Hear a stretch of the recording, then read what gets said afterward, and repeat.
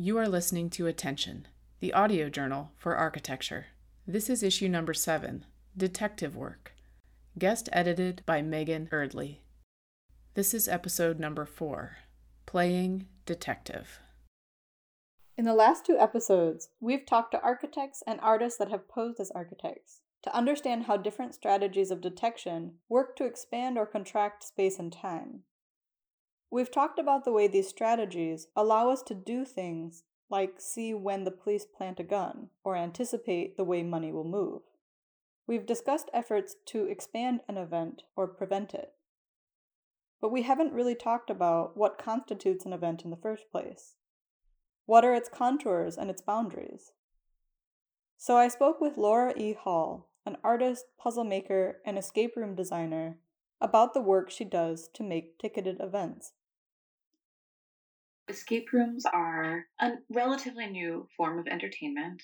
The component parts have been around for a long time, but today these tend to be a ticketed event that you go into a little bit blind. So you buy a ticket to this theme and you show up to a space, and then everything in this room that you're taken into is themed around some sort of mystery or action or goal.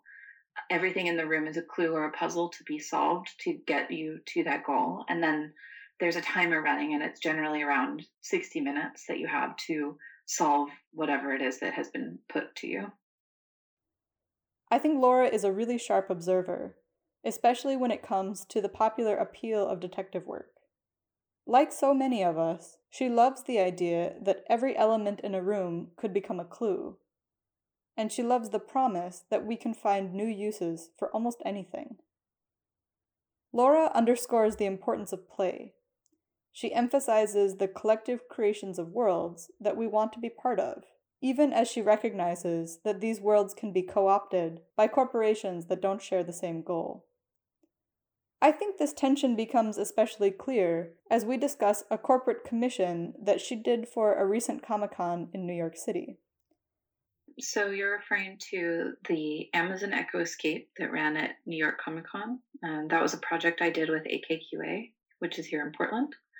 We based this escape room on the Jack Ryan property and integrated in new Amazon products. It's the Echo suite of smart devices, right? So the Alexa and the drop-in screen were both a part of it.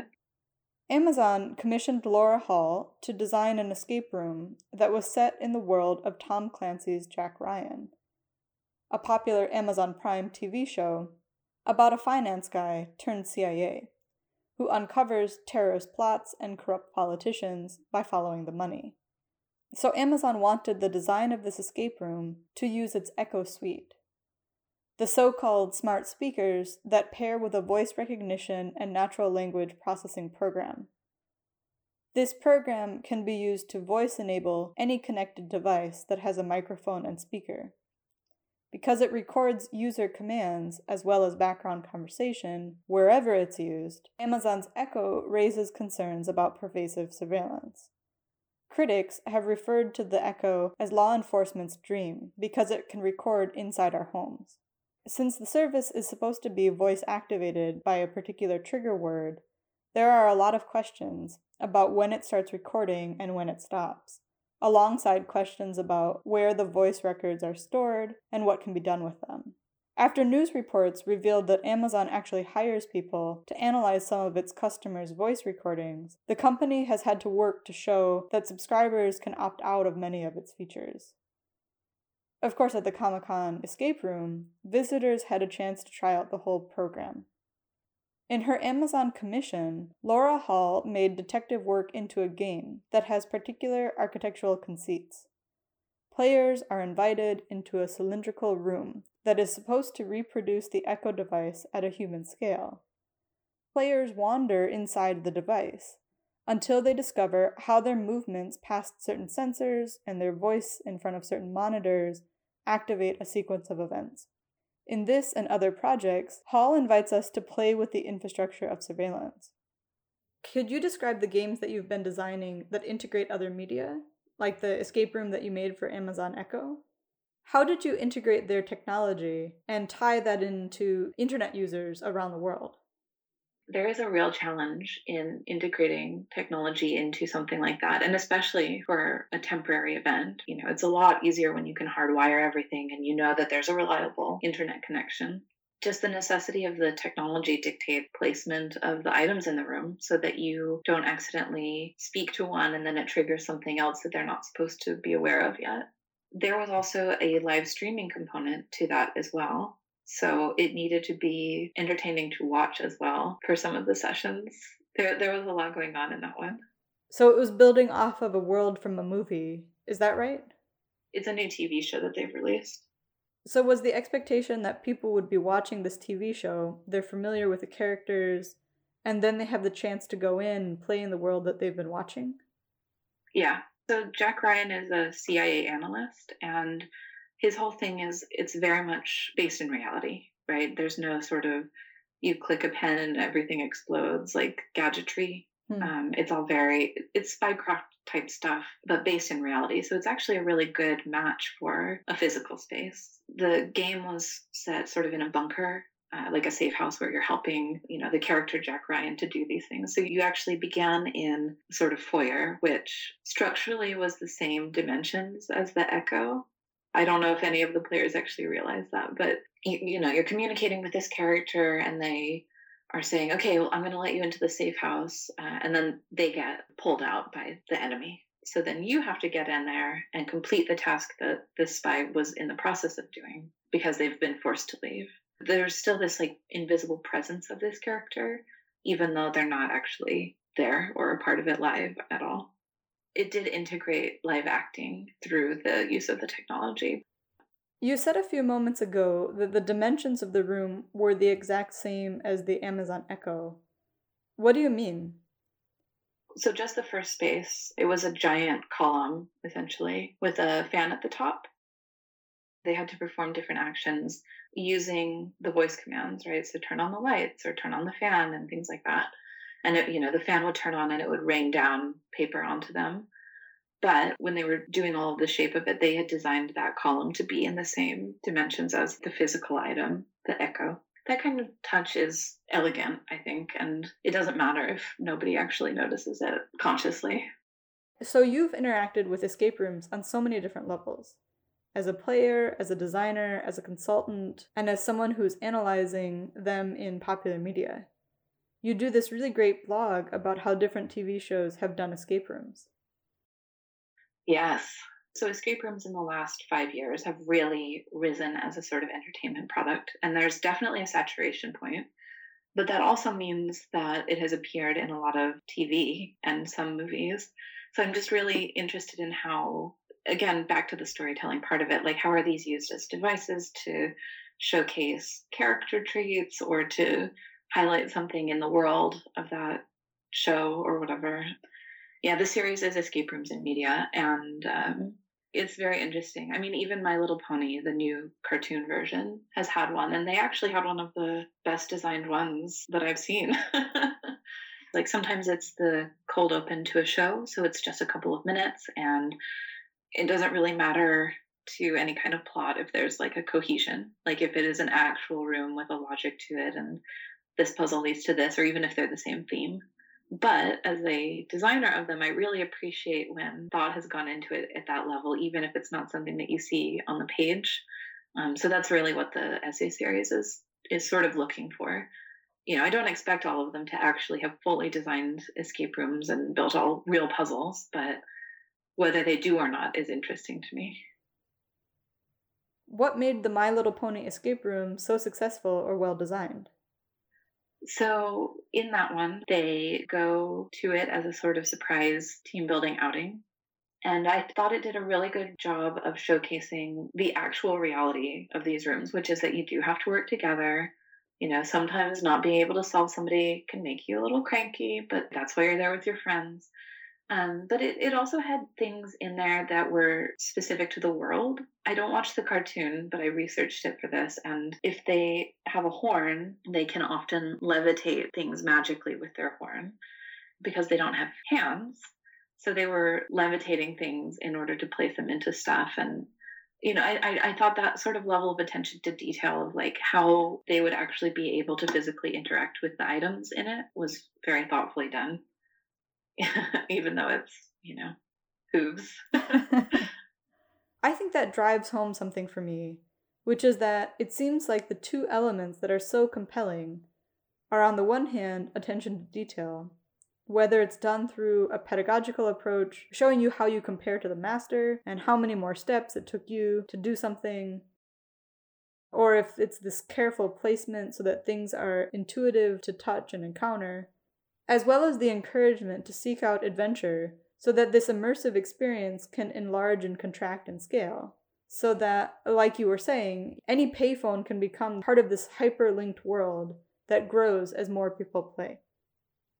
Yeah, and that I think is what the fun is. The idea that a sort of mysterious window in a building could potentially have something fascinating happening behind it. Like that is what ARGs, for example, make real. They sort of have this promise that you can like rely on other people, and there's this global network of people who they're not working in their own self-interest, it's working collectively toward this goal, and I really find that appealing. In a way, all puzzle solving is just a practice of observation, no matter what the scale is. You observe what components you have, you're assessing them to see what information you can derive from it. You're trying to detect patterns in them or to check them against sort of known methods of encoding. And then you just continually repeat that process based on whatever next step you're facing.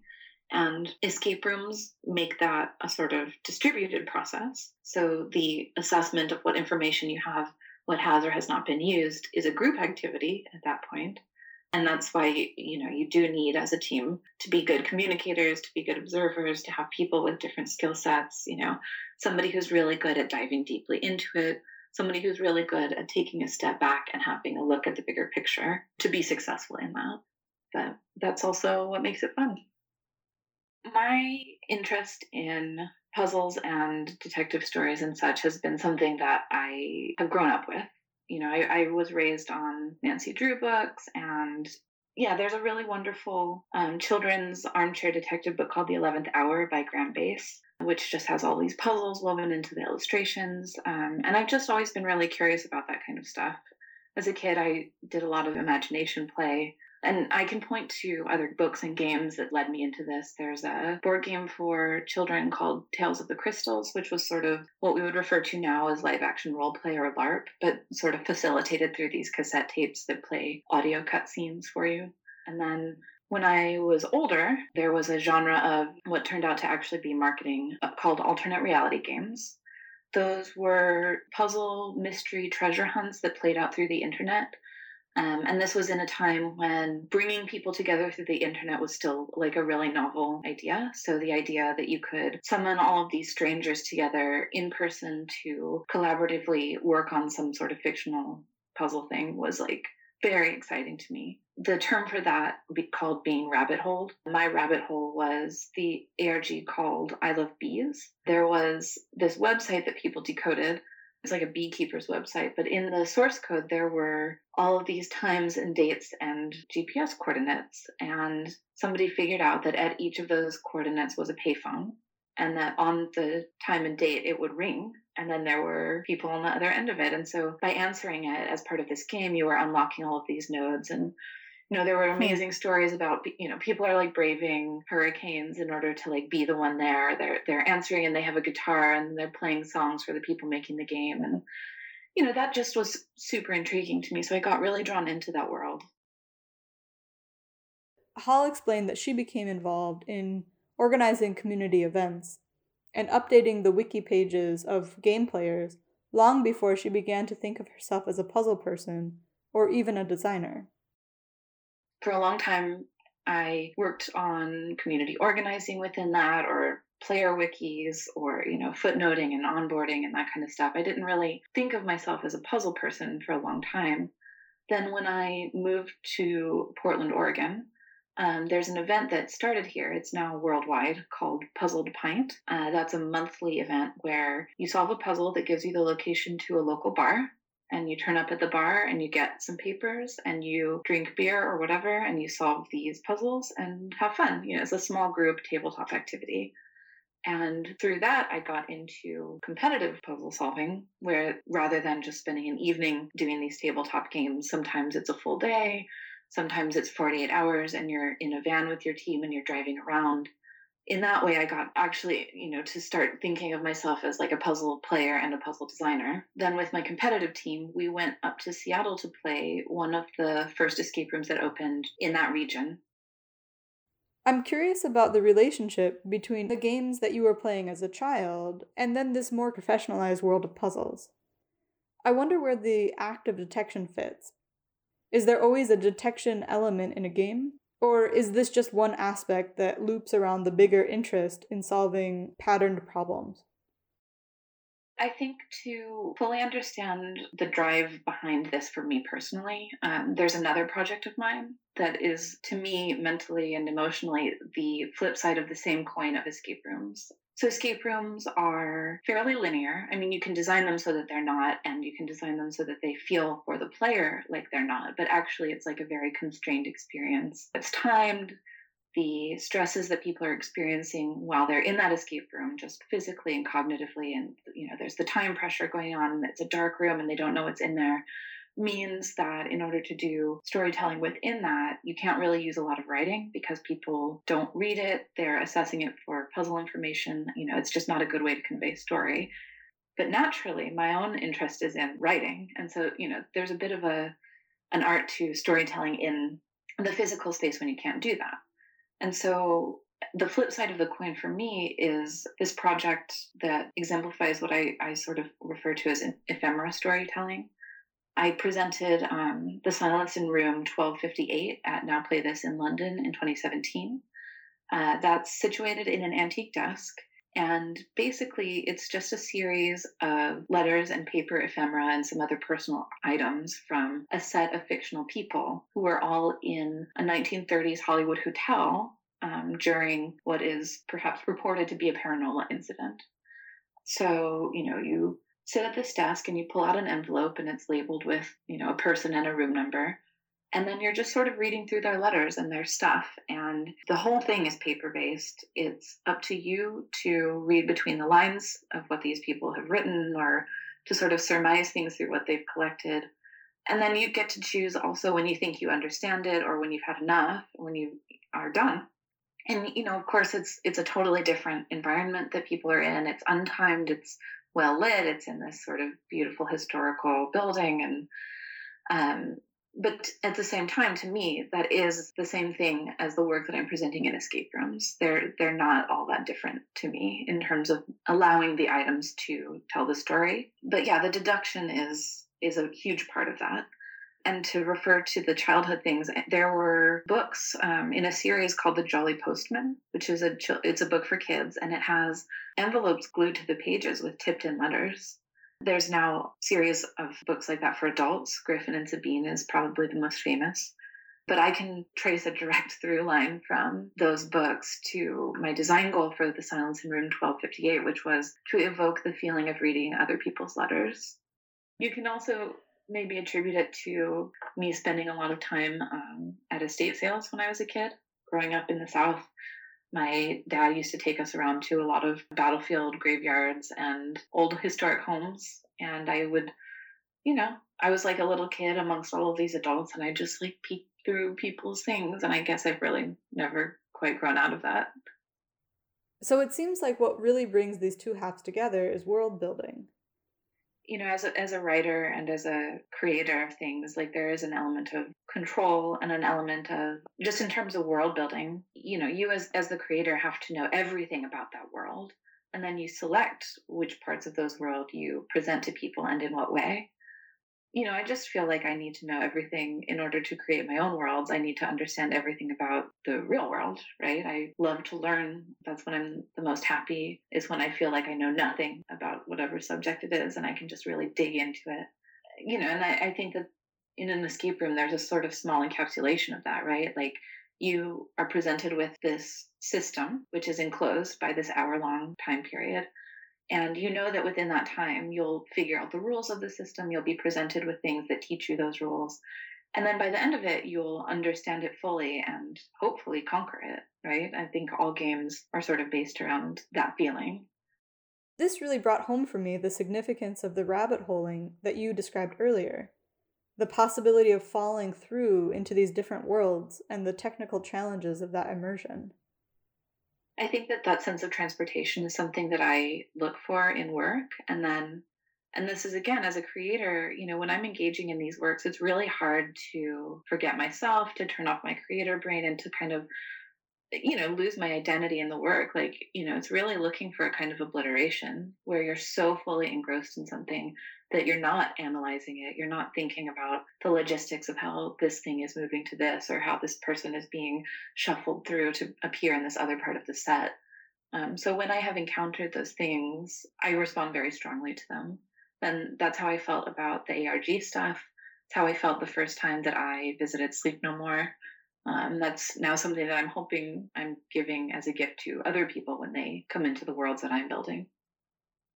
What is Sleep No More? So Sleep No More is a production of Macbeth that's staged in New York right now. It's been run over the last 10, maybe 15 years it started in London, then it had a run in Boston, and now it has a permanent home in this 6-story former office building or office park in New York. It's been transformed into this sort of noir hotel. It's a sort of moment frozen in time. And the story it's promenade theater, so the whole thing plays out across the entire space, which has been made to look like a hotel.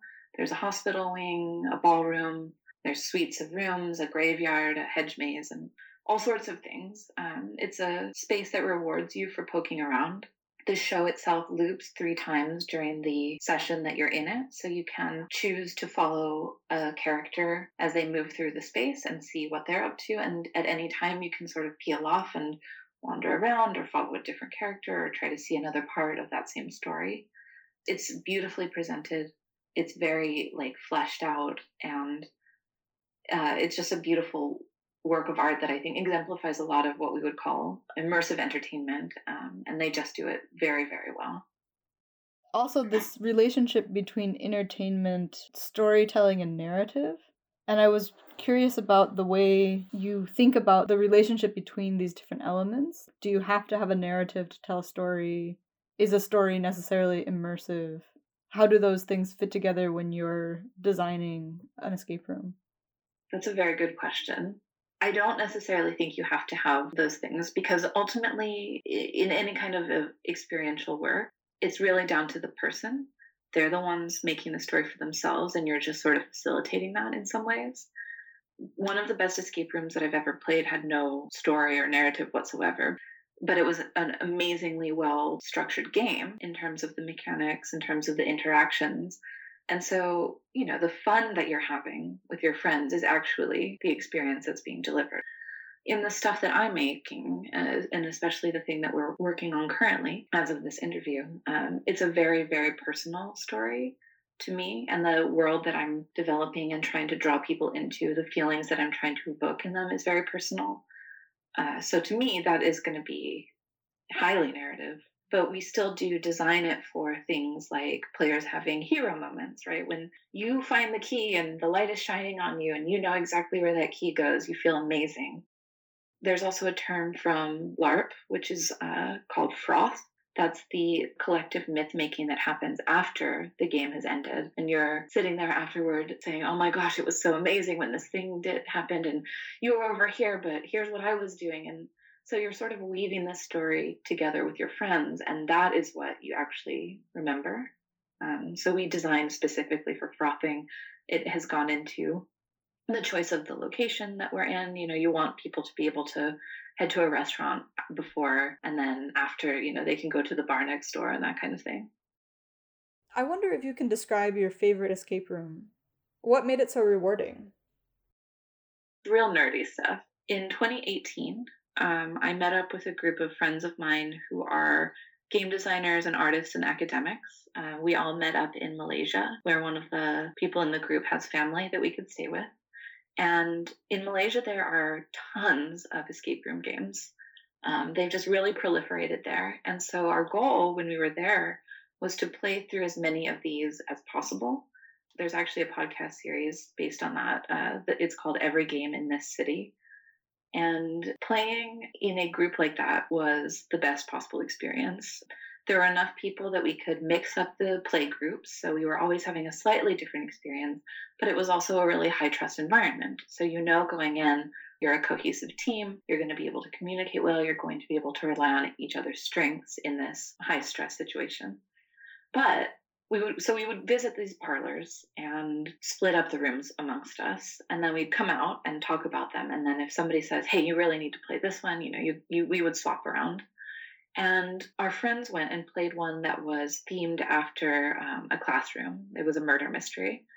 And they loved it so much that they wouldn't tell us anything about it, for one thing. And then they created a secondary set of rules for the game to be overlaid upon it via character profiles that they gave to each of us to play. And then we took those on ourselves and walked into it totally not knowing what we were going into, and then played through it in that way. This sort of meta experience, they had designed this specific thing for us within this framework, but it wouldn't have been possible if that framework hadn't been designed in a way that allowed room for that creative spark to grow. And so that, I think, was really fun. They had given us rules like one person is trying to secretly sabotage the group, or one person can't use their hands in this thing. And I think really the only thing that sparked that was first that each player is given a name tag. So they're playing one of these characters in the murder mystery. Although you don't really know anything about these characters, but you encounter somebody's diary and letters in the game, which again, normally I would say is a huge no-no because people don't really read stuff carefully. They're not going to necessarily get a ton of information out of it. But there was just something about the way that it was written and presented that was really compelling. But it wasn't so much story that we couldn't make up our own thing and have fun with it. Not instead of it, but in addition to it. What was the murder mystery? It sounds kind of like the game Clue. It was not too dissimilar. So the murder mystery was someone had been killed and it was down to one of 3 or 4 of this person's classmates. So you're reading her diary. And so you learn about the little teenage dramas that were happening amongst their social group. And, at the end you come to their lockers and they each have a name on them. And I think unlocking the final one was seeing the evidence of the mystery. I don't think it was something that you could get wrong. You could lose the game and not see that ending in theory. But it wasn't something where it's like, I deduced that it's this, and then you open the envelope and you were totally off. I think by the end of it, we pretty much knew. Is that like a Sherlock Holmes idea about what a detective is? Potentially, yeah. Have you ever played the board game Sherlock Holmes Consulting Detective? It is super fun. It's my favorite board game, and I think that the way that it plays out is very well suited to my game preference. The idea for that is you get a book and you get a telephone directory of London in the time and a map of London in the time. So you're reading through these sort of case files presented as ongoing mysteries sometimes, and I think occasionally they're presented as something from the archives. And Holmes is challenging you to figure out what the answer is. And so you choose a location or you choose a person to interview. You refer to a book and read that out loud, and then you're asked to deduce what's happened. Sometimes that comes down to checking the map and seeing how long it would take to travel between different places. Sometimes there are very Holmesian leaps of logic about cigarette brands, things like that. And then at the end, you note how many steps it took you to get to the answer. And the book asks you, who did this? And did you notice this thing? And, well, it's challenging you these questions about the overall mystery, some of the branches of which you might have completely missed by just not going down that interview path. And then at the end, it's like, Holmes did this in 2 steps. And you're like, no. We play it not fully adhering to the rules because you are supposed to try to do it in as few steps as possible. But we really just interview until we feel contented because it's so interesting and it's fun to read them and to do the voices and to have atmospheric music and to actually do the deduction as if we were ourselves conducting this, not as a challenge from Holmes, who's already bested us before it's even started. So there's a pedagogical directive from that game that you're supposed to improve or you're supposed to sharpen your skills. It reminds me that in the history of detective work, forensic technology and public investment in detective stories come hand in hand. There's a public faith in forensics as a science dovetails with popular stories that are supposed to show you how you do it. I think that just culturally and as humans, we want to know the human mind, right? It's the greatest mystery. We don't know ourselves all that well, and it's impossible to really know another person, I guess, depending on your philosophy. Mysteries and detective stories and such give you a framework to do that within, right? It's something concrete, and you say, who done it? And that's at least why I find them really satisfying, because sometimes you don't know who or why, and that's part of the fun of the experience, referring again to the unknowability of other humans. But most of the time, you get it pretty tidily wrapped up in fiction. One of the things that is so intriguing about this model of doing this as a game is that it's not actually wrapped up. Like you were saying earlier, you're going out afterwards and you're talking with friends. So it's much more open-ended and built through community rather than this kind of figure that stands back and is just such a genius and makes these kind of armchair leaps. As a creator, I do feel like it is puppeteering in some ways, because the thing that I'm delivering to them is a designed experience, right? And there are a fair number of escape rooms that are really proud that nobody ever gets out of them successfully, right? They sort of boast that they have a 2% escape rate. And I really find that personally challenging, because it's like, well, 98% of people have walked out of your game feeling like a loser. I know that competitive sport type events and things of that nature are fun because there is a necessity of that. But I just think that escape rooms have sort of moved beyond that, and that's not what I'm interested in offering. My ideal actually would be if everybody escaped, and then one, they feel like they've done it with just moments to spare. So they feel a real sense of accomplishment from that. And then, yeah, it's fine if they think that they're the only ones that have done it and they've bested everybody else. They'll never know one way or another if that's true. But it's that feeling that I want to deliver to them. And my knowledge of it as a truth is potentially different from their understanding of it. And then the same goes for the experience that they're having when they're actually inside the thing. I designed so that every puzzle and every action that they're taking is propelling them forward in this story. So they feel as if they are moving themselves forward. Solving something naturally brings you to the next thing. Sometimes they need hints, and there's a definite art to hinting somebody through it, which is basically just redirecting their attention. Often people are pretty close to what it is, but we never explicitly tell them what to do, because it's like trying to scratch somebody else's itch. Like, that just doesn't work. So we just try to direct their attention in the right way. Again, they feel like all of that has come purely from themselves, purely naturally, but it is a really tightly designed thing. And I refer to it in the design sphere as the Wizard of Oz. There's a man behind the curtain, that's us. And if you're doing it right, if you've designed it thoughtfully, there should be no friction whatsoever that ever draws them out of that fictional world, that ever draws their attention to the fact that they're in a game. And, it should seem easy. It should appear to them to be easy to make, because they should not see the effort that goes into it.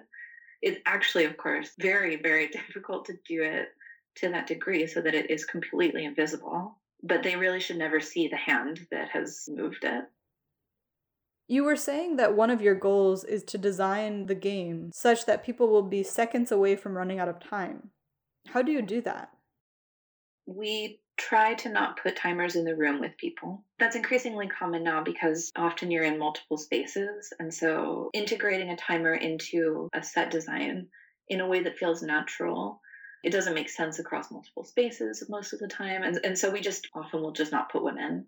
You can send them time alert through the sound system, for example, or through a hinting system. There's a 15-minute interval, for example. There would be ways to finesse it. Like, we know at which point throughout the hour that they're in the space, they should be at which points of the story. And so you can speed them up with more information in the hints to get them past stuff more quickly in order to usher them toward the right time. And then also, I would absolutely add time at the end if somebody was close to winning. I'm not going to cut somebody off from having this amazing finale moment if they have 3 minutes left. That's not fun. But we also don't prime them to feel like they need to watch the time either, right? We don't have leaderboards, which sets up the expectation of racing against other people and we need to beat this thing. And sometimes people go seeking that specifically, and that's fine. That's just not what we do. It sounds like hints are often audio or... We do it through text. Okay. So that people can refer to it again if they need to. In the first ever escape room that we built, it was screen-based mechanism that a klaxon would blare when it was coming through. And often people were so deeply engrossed in the gameplay that they wouldn't hear the klaxon. So you're sort of mashing that button, trying to get them to look at the thing. Sometimes for safety reasons, it just sort of depends on the region. You have an attendant in the room with the person or with the group. And in those cases, it is through voice. You have to be a little bit gentler, I think, in those. And mostly that's sort of leaning in and saying, you might want to check that desk again. And that would have to do with the scale of the event or the group that's playing? You mean whether there's a person in there or not? Mm-hmm. For me, I try to never put people into them. Sometimes technology necessitates it. For pop-up events, for example. I mean, you can always do things through texting, but a lot of the time it's just simpler to place a person in the room with someone. There's a safety issue to consider as well. This is amongst escape room owners. Of course, we all talk about safety standards. And I have heard a rumor that places are going to start requiring there be an attendant in spaces with players. I don't know if that's actually true. But of course, if it is, we will figure out a way to put somebody in there and make it make sense with the story. That would really change the dynamic. Then it's not this kind of sealed capsule. Yeah, I mean, you really want people to feel as if, just like in theater or a haunted house, they've crossed a threshold and they pass through this liminal space fully into another world. Over the course of this episode, Laura Hall has encouraged us to attend more carefully to the popular appeal of detective work. There is a radical openness to her invitation to find and solve puzzles in everyday life. In fact, Hall underscores the importance of play in the active, collective creation of worlds that we want to be part of, as well as the challenges that surround corporate investments in this mode of engagement. You have been listening to Attention, the audio journal for architecture, Issue 7, Detective Work. Guest edited by Megan Erdley. This was episode number 4, Playing Detective. The interview with Laura Hall was conducted by Megan Erdley on June 18, 2019. The episode was researched, written, and narrated by Megan Erdley. It was edited by Kurt Gambetta and Joseph Bedford, and produced by Ethan Curtis, Joseph Bedford, and Ariana Karate. Thanks to the Graham Foundation for Advanced Studies in the Fine Arts for their generous support.